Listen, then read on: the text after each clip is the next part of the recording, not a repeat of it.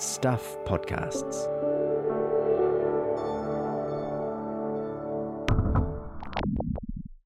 It was white with a kitchen that had warped. It had one light. There was no extractor fan. There were leaky aluminium windows. There was all of the wall cabinets were of different widths. That's Wellingtonian and keen DIYer Lisa Mackey talking to my colleague and podcast collaborator Jo Davis about the home she bought in 2018. You might remember Lisa from the first season of First Rung. She jumped into the renovations on her first home, boots and all, and that's what the second season of First Rung is all about. The heady, sometimes terrifying, often incredibly expensive world of doing up your first home.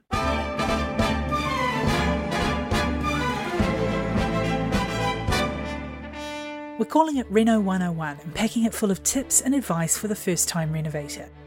We all know reno and DIY are New Zealand's most beloved pastimes. According to building consent applications, Kiwis spent nearly $2.2 billion doing up their homes last year. That's a mind-boggling amount, and it doesn't even take into account the many millions more spent on jobs that don't need consents, like fresh coats of paint or sprucing up the living room. Well, Kiwis will tell you they were born with a paintbrush in one hand and a can of Resene Black White in the other, but the truth is we all started somewhere.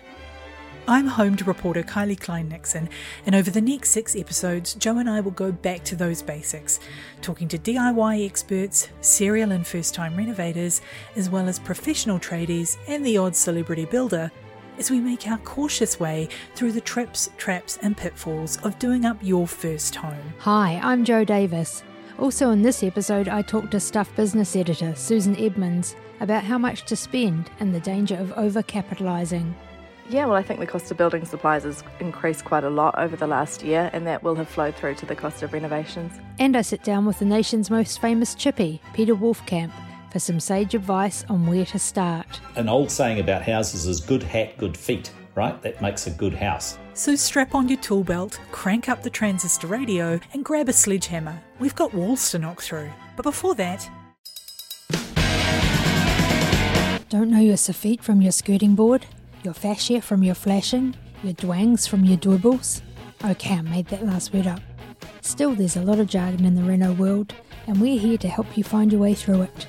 DIY enthusiast Glenn Cousins wants to help you speak the lingo. What exactly is a skirting board, molding, and architrave? Well, I'm glad you asked. A skirting board literally skirts the floor.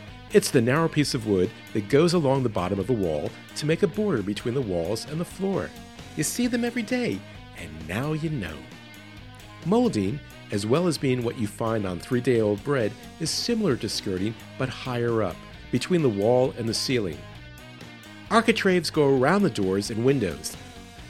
All these things, as well as being decorative, can cover up those little mistakes, or, as we DIYers prefer to say, character.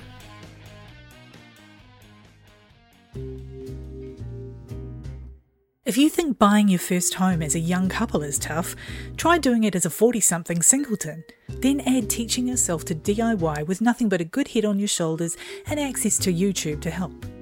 That's what first home owner Lisa Mackey did. Jo Davis caught up with her to hear more about it. I am the proud owner of what I call the Berrinpore Bistro. It's a kitchen with 2 bedrooms attached to it. I bought it about 3 years ago, and it's not what you would call a mansion. It's about 76 square metres, and I have a little garden on the side that I've got raised vegetable gardens. I've got a newly installed tin shed, and I also have a garage. Wow, and that's your first home, and it needed some work when you bought it. Yes. Tell us about how you got started on that. Well, I always knew that I wasn't going to find the perfect house from the get-go, so I knew renovation was going to be on the menu for me. So when I was looking for houses to buy, I always tried to keep an eye on how I could modify the place. And one of the things I did was, when I had my house inspected by a builder, I chose a builder who would actually come with me, and I could ask on the spot, is that a load-bearing wall? Would I be able to do this? Would I be able to do that? And the thing that appealed to me the most about my little place is it's made of brick. It had a really decent-sized kitchen, because I love to cook, and I notice with modern houses they seem to be shrinking kitchen sizes in the new builds, even though we've got quite a food revolution going on. But that was something really important to me, that I had the potential to have a great kitchen, and I knew that it was a good-sized house to be a beginner house. And what I mean by that is if I don't get it right, it's not going to be catastrophic. It's not like it's a 2-story place and the roof's going to fall down or anything like that. So it's a good learner house. Good learner house and with solid bones. Good bones. And what needed doing in the kitchen? Like, what state was the kitchen in when you got there? I know that was important to you, so it was big enough, but how else was it? What did it look like? Well, it had actually been previously renovated. So my place was built in 1978, and the renovation, according to the newspapers that I found stuffed in the wall when I pulled the jib back, was 1993. And it was white with a kitchen that had warped from being wet.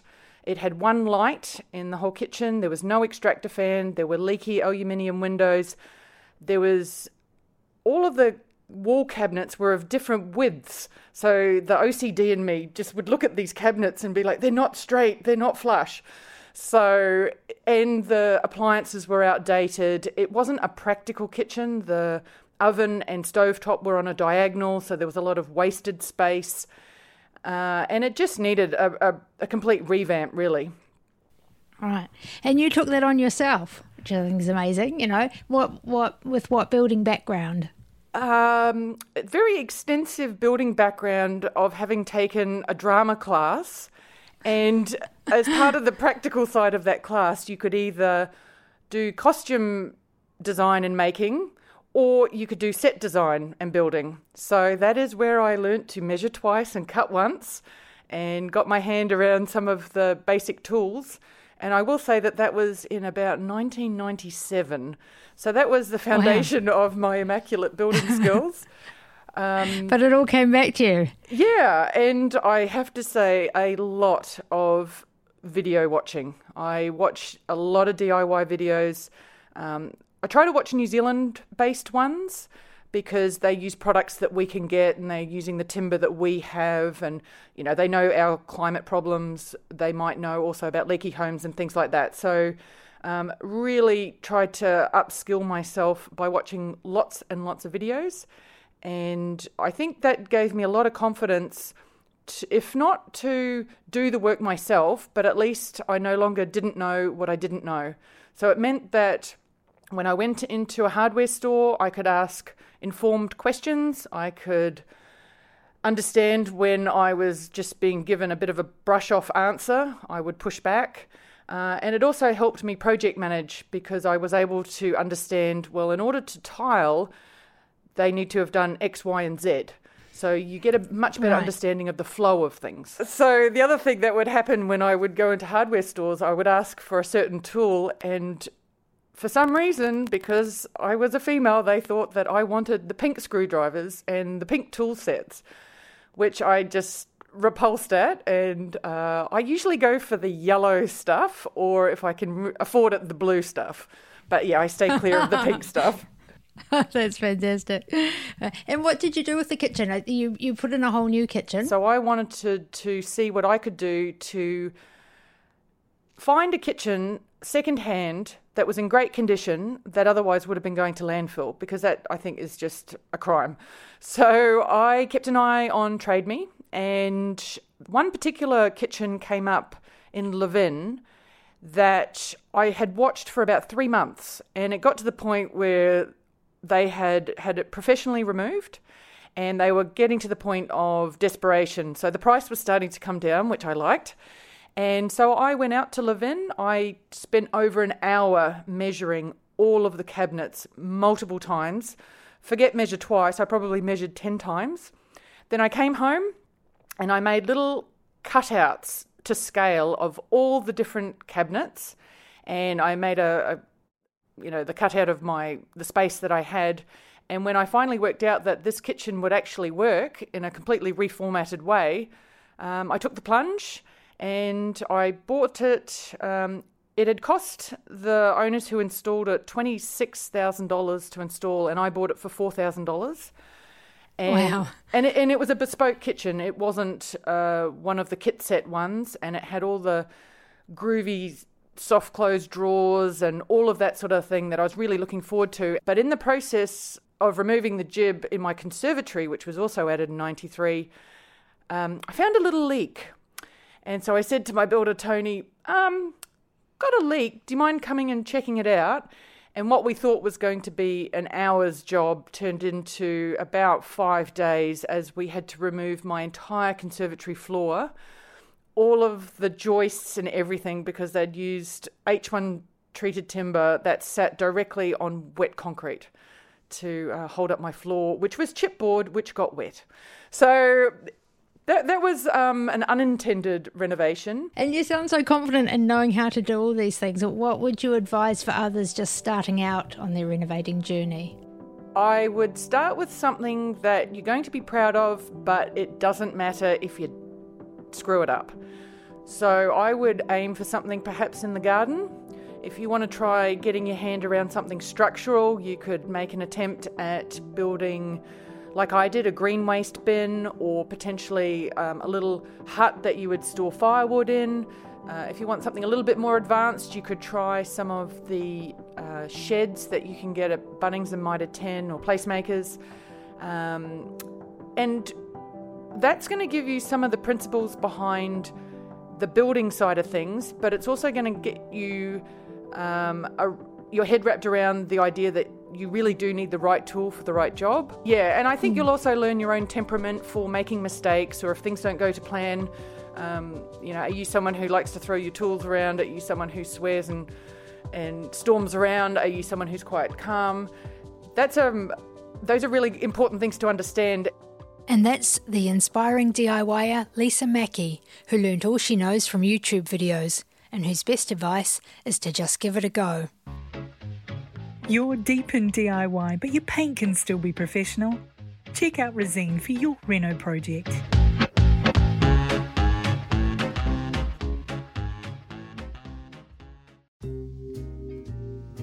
Of course, the first tool anyone needs when you do a reno is money.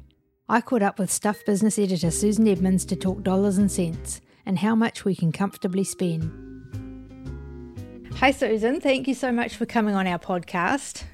In the real world, money is a factor in renovation, so I just wanted to ask you, pick your brains, are there any hard and fast rules when deciding how much to spend on a renovation? I don't think there really are. I think it depends a lot on your circumstances, because some people will look at a house and think, oh my gosh, I'm going to live here forever, and just spend as much money as they like to get it up to become their dream home, I guess. But if you think eventually you might want to sell, then you have to worry about things like overcapitalizing, because if you put more money into it than you might eventually get out, then you may create a problem. Right. And is there a way to work out whether you're overcapitalizing? I mean, how would you do that calculation? Yeah, I guess you can look at other houses around you that are similar, or might be similar once you've done your work, and see what they are worth, and then see whether the amount that you're putting in will take you to the point that's beyond what they might sell for, if that makes sense. Yeah, right. Okay, yes. So similar houses in your neighbourhood, or or in similar your region. size and similar features. But are you saying it's difficult to get people to quote at the moment? My experience is, yes, it's very hard to get anyone to do anything, because everyone's so busy, and it's hard to get supplies in, so it's hard to get a quote, and then it's hard to get the work done. Yes, true. Those tradies are so busy since lockdown, our first lockdown, of course. And do you think that has affected the cost of renovations? It has affected everything in the building? Yeah, well, I think the cost of building supplies has increased quite a lot over the last year, and that will have flowed through to the cost of renovations. Right. And that's because of difficulty getting them here, or production problems? I think both. There are major supply chain issues, and there are a lot of labour cost pressures as well. Okay, it all sounds a bit grim, but I guess if people have got money in the bank, or they can borrow money and make it worthwhile, then and they can pin down a tradie, then we're going to do it. Yeah. And has your team looked into whether some renovations have a better return than others? Yeah, we have looked at that a bit. Carpet and paint are two things that can make a really big difference for a relatively small amount of money. And even small things like replacing light switches and power points can be quite surprisingly effective. Some people say that bathrooms and kitchens are a really good way to get a good return from your renovations, but my experience is that they can be really expensive.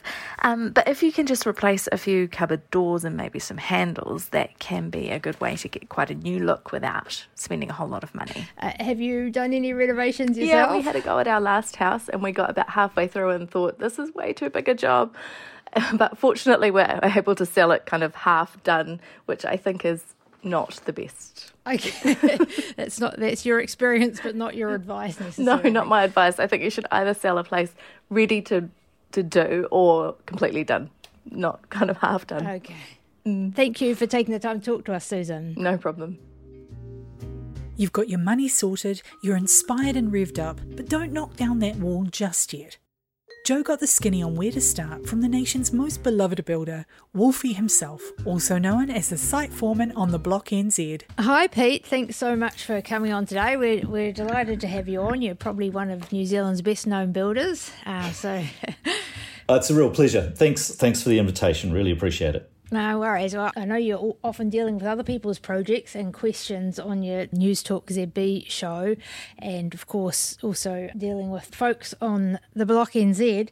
But yes. I know you've also done some projects yourself, and I wondered whether you wanted to tell us about some of your own renovation projects. Yeah, absolutely. Look, after I'm getting on to over 30 years in the industry, so there's a few to choose from, but I guess there's a couple that stand out. One was an opportunity back in around 2005 where I met a New Zealander who was living in the south of France, and they were running a chambre d'hôte or something like that, some accommodation. And we met and they said, we've bought the place next door and we want to renovate it. Why don't you come over? And I thought, talk. Anyway, they were really serious. So I went to France for about 3 months and worked there, which was fabulous for the food and the wine and the scenery, but also really, really interesting to work on something that was so old. This was a farmer's house in the village that was probably about 300 years old, thereabouts. So working on those old floors and old walls was really, really cool. I love that. Amazing. I imagine you had to deal with other tradespeople. Do you have any language problems there? Or have you got some schoolboy French? Oh, no, I didn't do schoolboy French, which was unfortunate because I would have really enjoyed that. But and interesting there, the construction sector around the world is often really mixed. So I worked with Norwegian guys, I worked with Tunisian guys, with Croatian guys, with Danish guys, actually very few French guys. But we're all trying to communicate with each other, and my French is appalling. Right. But look, it all kind of worked out, and there was obviously the owners who were fluent. So right. Great time, really, really exciting project, and would love to go back. But I know you would have a lot of advice for people who are first time at renovating a home. They might have just bought it, or what have you got general advice for people there, or where do people start? Where do people start? Well, in a sense, it's a really big question, but then I would kind of like to make it a really simple question, which is an old saying about houses is good hat, good feet, right? That makes a good house. So make sure that it is watertight, that it is that you've dealt with all of the basics, right? And the classic for Kiwis is let's buy the some sort of horrible old box somewhere, and then we're going to get stuck in ourselves, sweat equity, and work our way through it. And it's what we did. It's what thousands of people do. So I think when you start, you need to make sure that you've got the basics right, that there is the house is basically weathertight, that you're protecting your asset by ensuring that there's no obvious leaks, and then get into things like drainage and so on and so forth. Thereafter, I think you start to look at more subtle or nuanced issues around what do I want the house to do for me? Because effectively our houses are, at a very basic level, they are shelter for us. but then they also should work for us. Yeah, because I know, I'm just thinking of my own experience where I've got into a 1950s house that really could do with, I insulated it first thing. It had nothing underfloor and the stuff in the ceiling was a bit ropey. But now what I really would like to do is, paint and pull up carpet and make the floors look, like that's what appeals, the aesthetic stuff. But I can see your point. It's still a cold, drafty house. Yeah, and I think the aesthetics are important. We need to enjoy and feel comfortable in the space that we live in. And I've done, I've been lucky enough to have worked with a number of fantastic clients and great architects and designers to achieve some really beautiful houses. And that's great, but I also increasingly want them to be houses that look after the people that inhabit them, that look after us. Oh, listen, so somebody who has perhaps moved into their first home, do you follow that maxim that they should live there for 6 months first to see? I guess they could do that very basic stuff of, making sure it's warm with insulation, but the people should just sit in the house for a wee while to see how warm it is, how warm it is in the summer, to feel where the drafts are and so on. Or do you think people just get stuck in? I think it depends a little bit on whether it's a project that you're going to undertake completely on your own or whether you are going to draw into it various professionals. So anything beyond the most relatively minor of alterations to a house is going to end up triggering the requirement for plans, and along with plans come consents, and along with consents come licensed building practitioners. So we might head down that path in a minute. But I think there is a real advantage to being in the house for a period of time. We've recently completed a renovation on a project that we bought and had to start work on it straight away. And I guess it's a very steep learning curve when suddenly you want to be in and underway with the project straight away. You haven't been in the house that much. You don't know necessarily where the sun falls. I mean, you get a basic idea straight away. But there is an advantage, but it's... I think more than just being in the house, you need to start your planning and thinking, I think, before you move in. Or very quickly afterwards, in terms of what are my goals, what's my budget, what can I achieve for that, and then given that for pretty much all of us our budgets are finite, how do I divide up my resources? Where do I spend my money, and then trying to stick to that budget, which in today's environment is actually pretty tricky. Do you have general advice for people on how much they should do themselves? I think the fantastic thing about Kiwis is that we will have a go, and that's awesome. The flip side of that is that building is considerably more technical and more complex than it has been in the past, and so I think that we need to respect what professionals do, and be aware that some work is better left to the professionals. The other thing is that there is some legislation around this. So, for example, the Building Act sets out what work can be done without a building consent and which work requires a building consent. Now, there have been significant changes to that act in the last 12 months.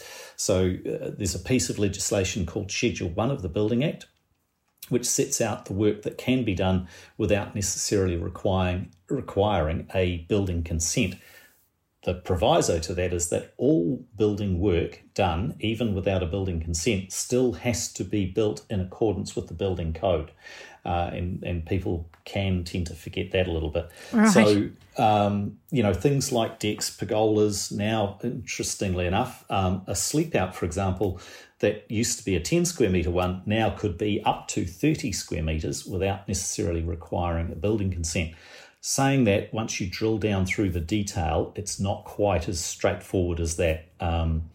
Good on IMBY at the moment, who administer the building code. They've just released an online tool for working your way through that. So if you are interested in doing some work and you're not sure whether it requires a building consent or not, you just go to buildit.gov.nz.